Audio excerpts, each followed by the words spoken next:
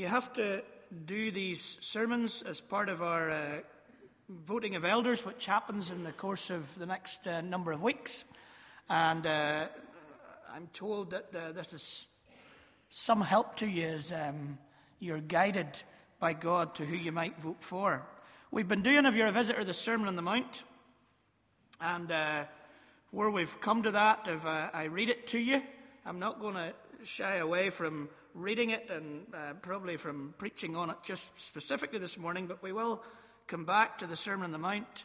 You know the next commandment pretty well too. Jesus went on in Matthew 5:27. Don't go to bed with another spouse, but don't think you've preserved your virtue simply by staying out of bed. Your heart can be corrupted by lust even quicker than your body. Those leering looks you think nobody notices, they also corrupt. Let's not pretend this is easier than it really is. If you want to live a morally pure life, here's what you have to do. You have to blind your right eye the moment you catch it in a lustful leer. You have to choose to live one-eyed or else be dumped on a moral trash pile. And you have to chop off your right hand the moment you notice it raised threateningly. Better a bloody stump than your entire being discarded for good in the dump. I don't know why that comes up. Fitzroy, they always seem to be passages that come up right for the occasion. As you're voting for elders, I have no idea why that has come up.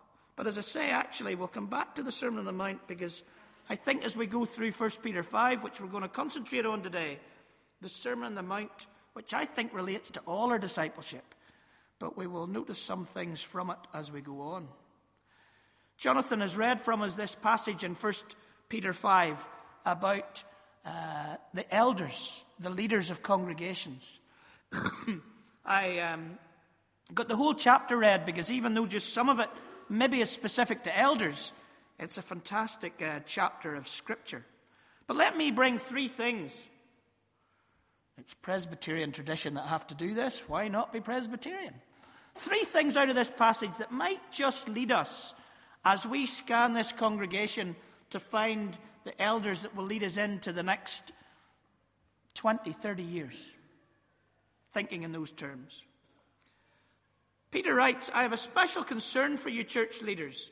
I know what it's like to be a leader, in Christ's sufferings as well as the coming glory. Here's my concern, that you care for God's flock with all the diligence of a shepherd. That's the first thing I want to look at as we think about what we're looking for in the elders' names that we will put down over the next couple of weeks. Someone with the diligence and the vision of a shepherd. I love the creative midfield player. For those as old as me, Günter Netzer, who played for Germany at the time they were winning things back in the early 70s, didn't have to run around like a mad thing. But if he had the ball at his feet, he could change a game with just one pass, because he didn't take just a pass. He seemed to know from the middle of the pitch, like a Glenn Hoddle, David Silva maybe more in these days. He just knew where he could find the pass that would change the game. To do that, he needed peripheral vision. He needed to be able to see where he was with the ball here, but he also needed to see the entire pitch. He also needed to see who the players were that might get in the way of a pass and where the vulnerability was in the opposition. Who you want to pass the ball to. Now, if you're playing for Germany at international level, that's not as big an issue. But in my day, when you were playing on the school playground, you might have been able to make the pass, but that was the guy you didn't want to pass it to. You needed to know what's going on around you. You needed to take in the entire pitch. You needed to take in the entire game. And it's possible that you've seen it if you watch any soccer. Somebody with a ball here looking that way can play a ball that way into the feet of some striker who can put it in the net. The peripheral vision. Seeing it before he does it. Knowing what the pitch is like. All those things. It applies, I guess, to various other sports as well as soccer. That, I think, is what a shepherd might be when we're looking at it in these terms. Somebody who sees the whole picture. Somebody who has a vision of where we are. Somebody has a vision of who we are.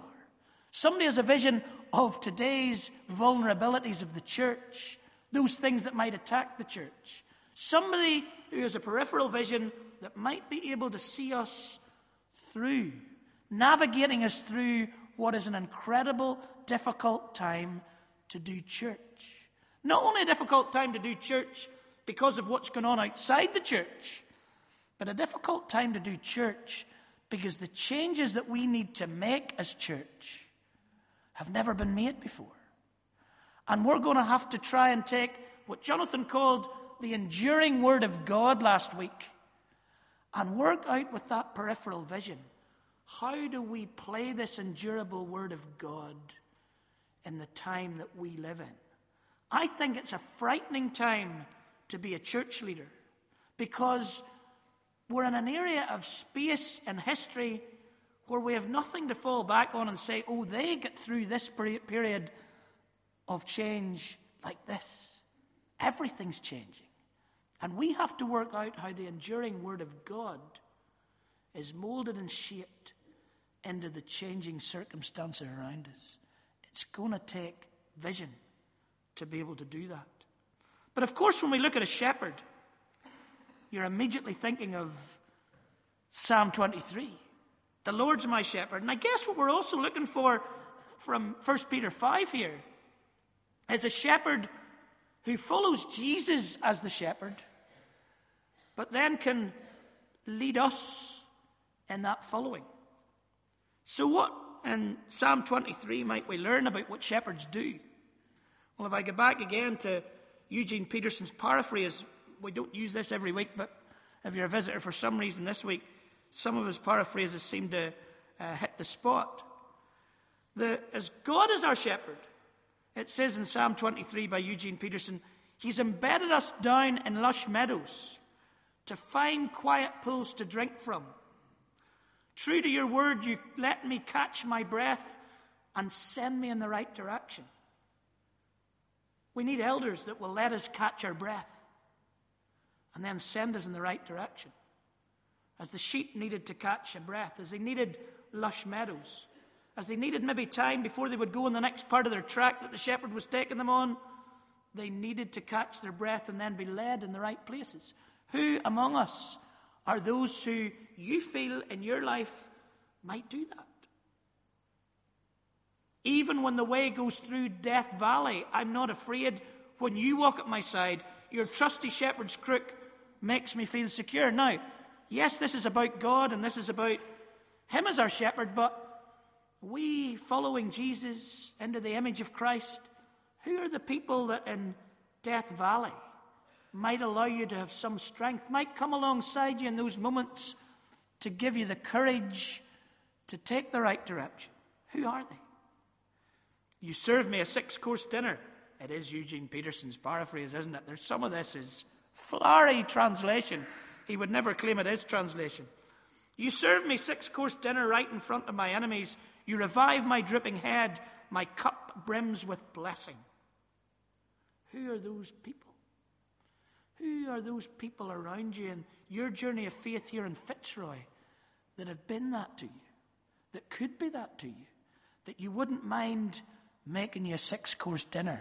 And if you get an invite to a 6-course dinner in the next 3 days, there might be something behind that, so don't just take it at face value. Do we know those kinds of shepherds among us? We choose elders for the next 20 years in the year that we remember a few people who took a shepherd's lead and led a congregation down to the law courts to start what became Fitzroy Presbyterian. 200 years ago. We've come on this journey. And we were at Presbytery last week in Beaver Presbyterian. They're celebrating their 50th anniversary. And Roger Crooks was telling us what it was like in 1963. And because it was Roger Crooks, he was rightfully saying, Man United won the cup and they're still at the top. I did tell him that they weren't the last Manchester team to win the league, nor the last Manchester team to win the cup. It's about time they won something. So if they win something this year, We better give them that chance. But he went on about only being about 250,000 cars in the whole of Northern Ireland. Told us the price of things that was just a ridiculous kind of price for things. And that they're thinking they've been here 50 years, half century, but like cricketers, he said, we want to make the century. We've been here 200 years. We've existed 200 years. Imagine the changes that have happened since Beaver started 50 years ago.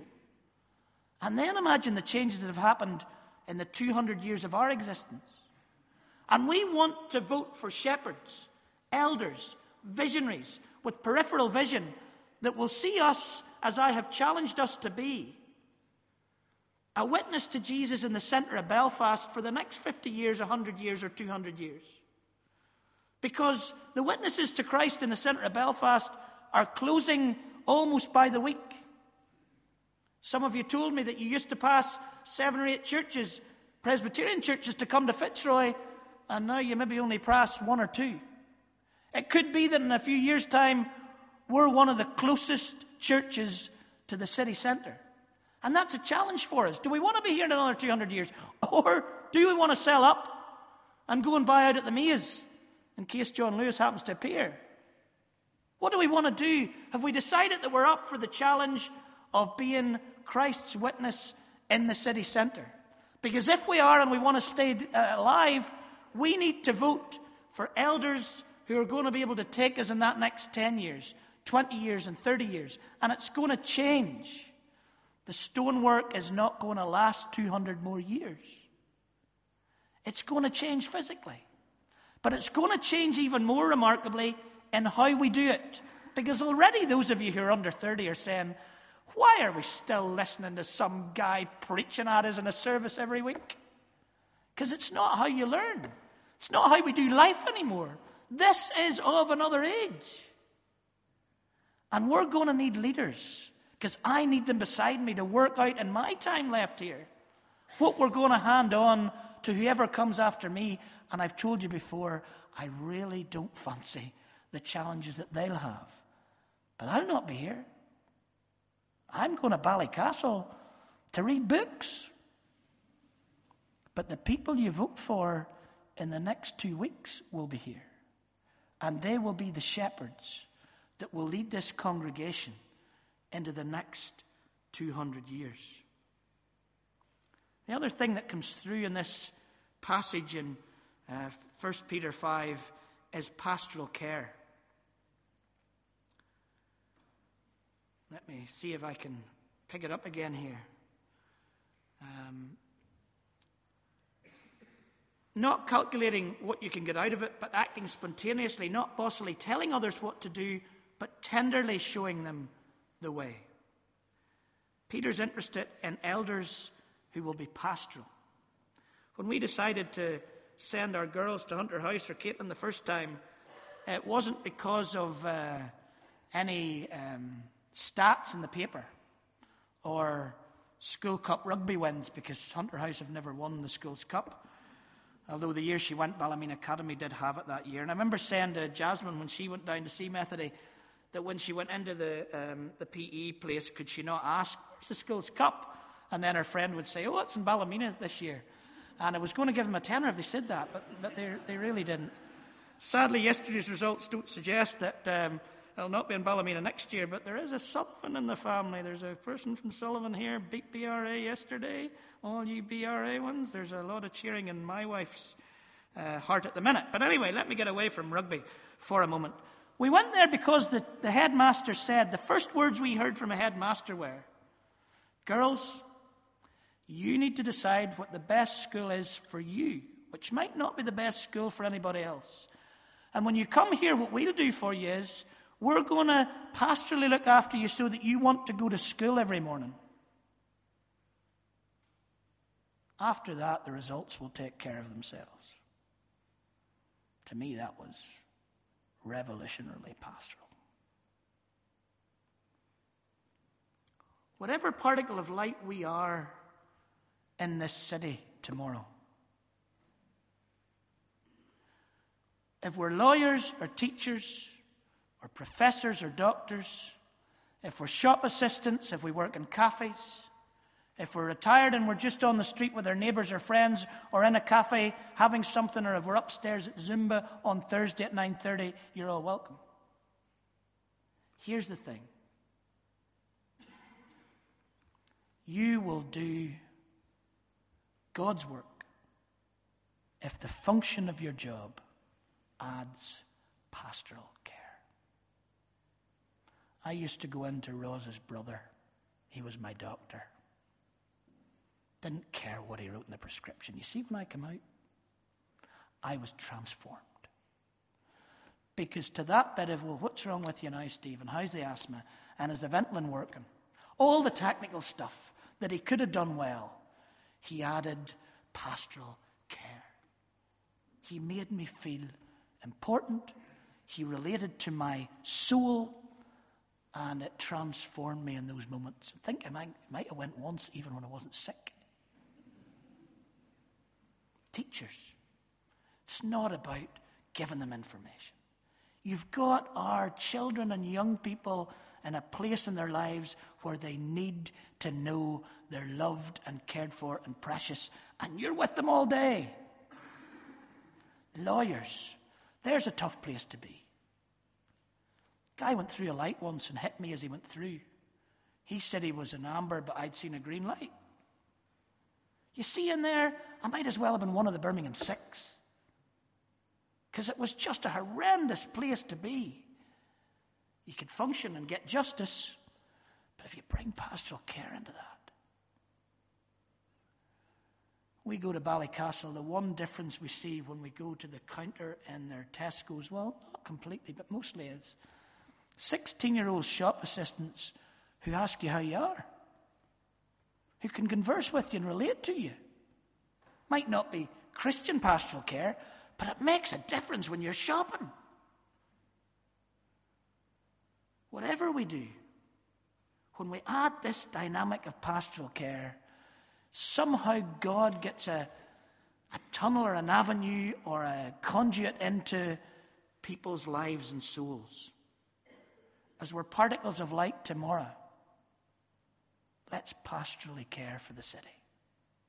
And as you're looking for elders, don't look for the ones that have it all together necessarily, or the ones that can communicate the best, or the ones that can do really brilliantly.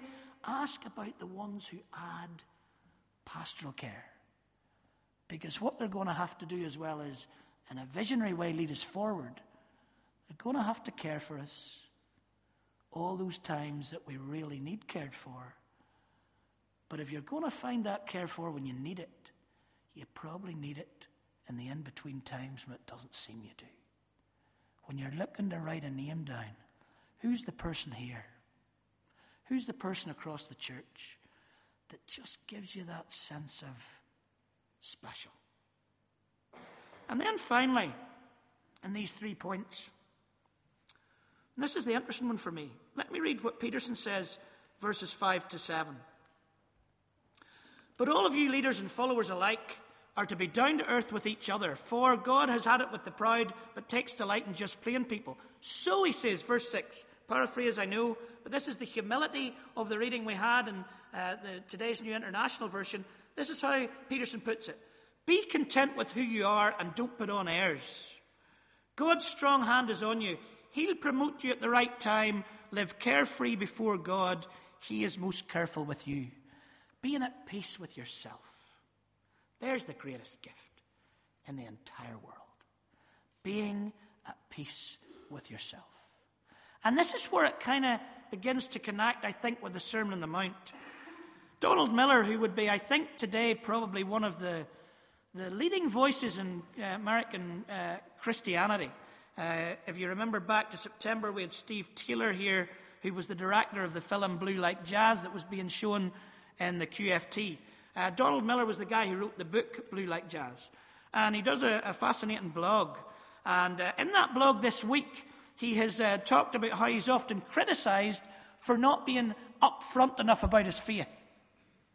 And he answers it really, really well. And I want to just read some of this to you right now. He says, first of all, nothing could be further from the truth about him being upfront about his faith. But this This is really, I think, quite fascinating and comes into the context of this bit of 1 Peter 5 and who we're looking for as elders. He says this: "The truth is, I think a public display of faith is fine and honours God, unless that public display is really about generating a certain reputation in a religious community. Many of us who grew up in the church understand how this works. People who are the most zealous often rise to the top in a small subculture of evangelicalism, especially in the microcosm of a given church. But moderation about such outward displays should be governed by Scripture itself." Interesting.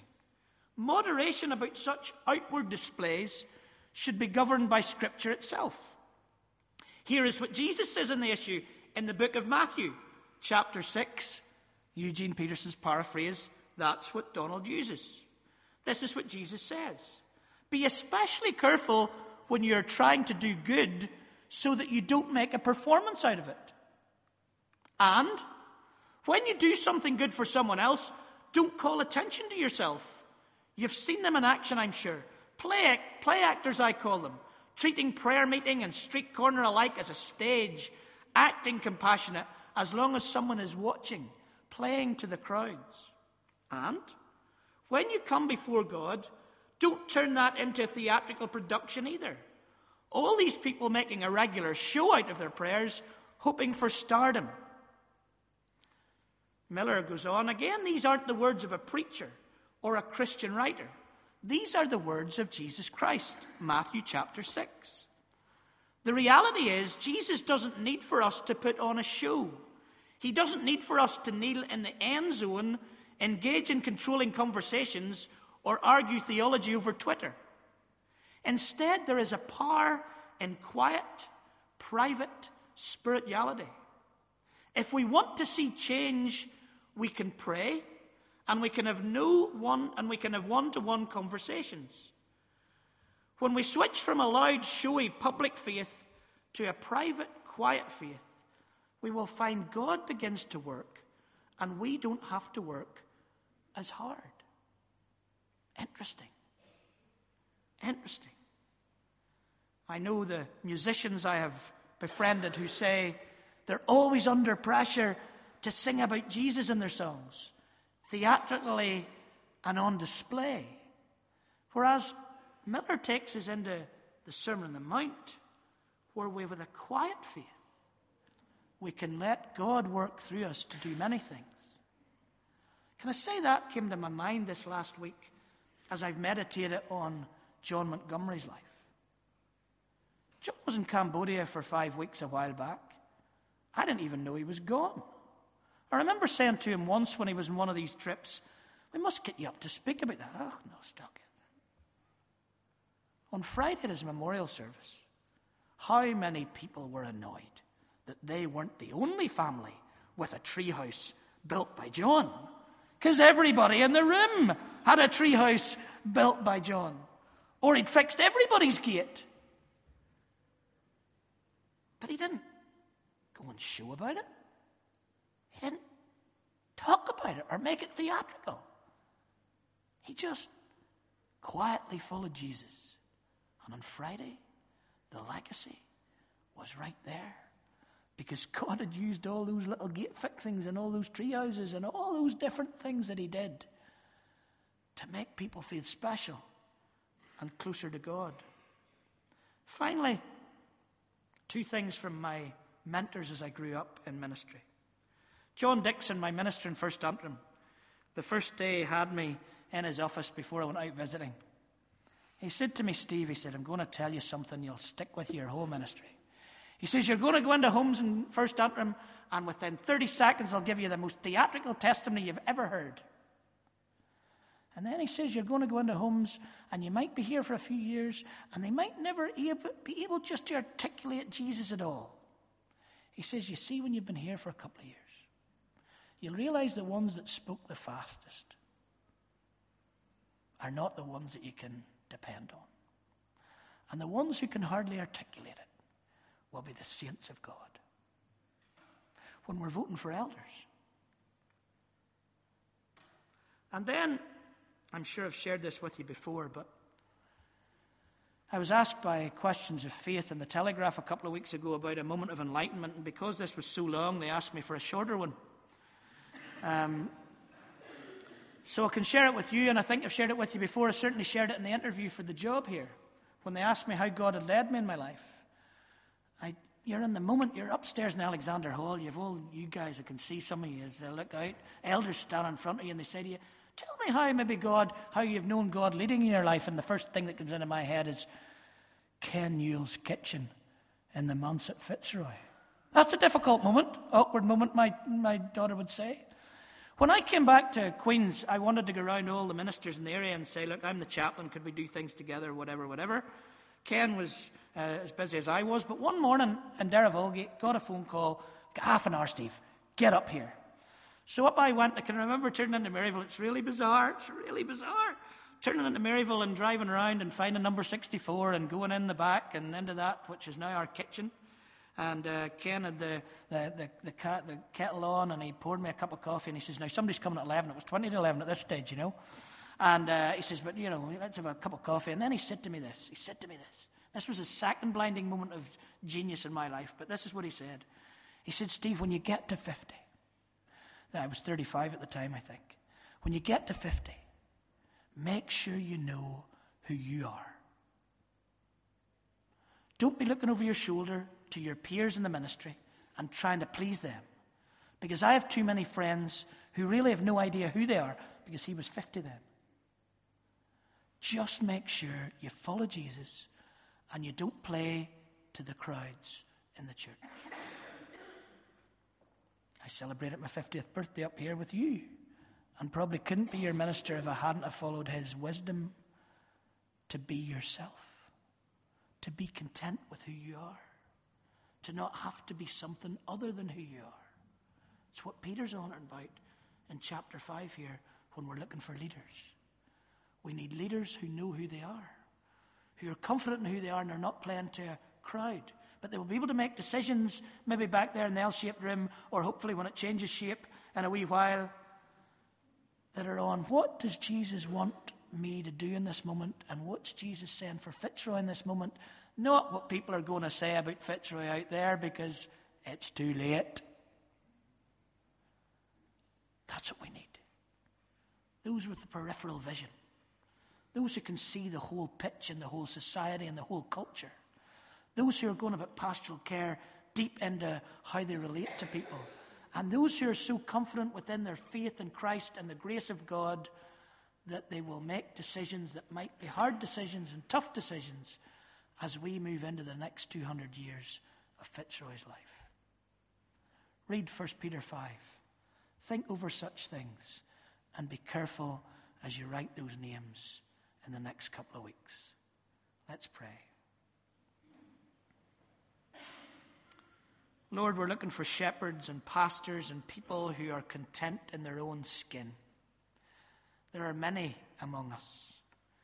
Guide us by your Spirit as we vote for our new elders, that we will find those who will take us into the next part of our story and history of being a witness for Jesus in the centre of Belfast. Lead us, Lord, in Christ's name. Amen.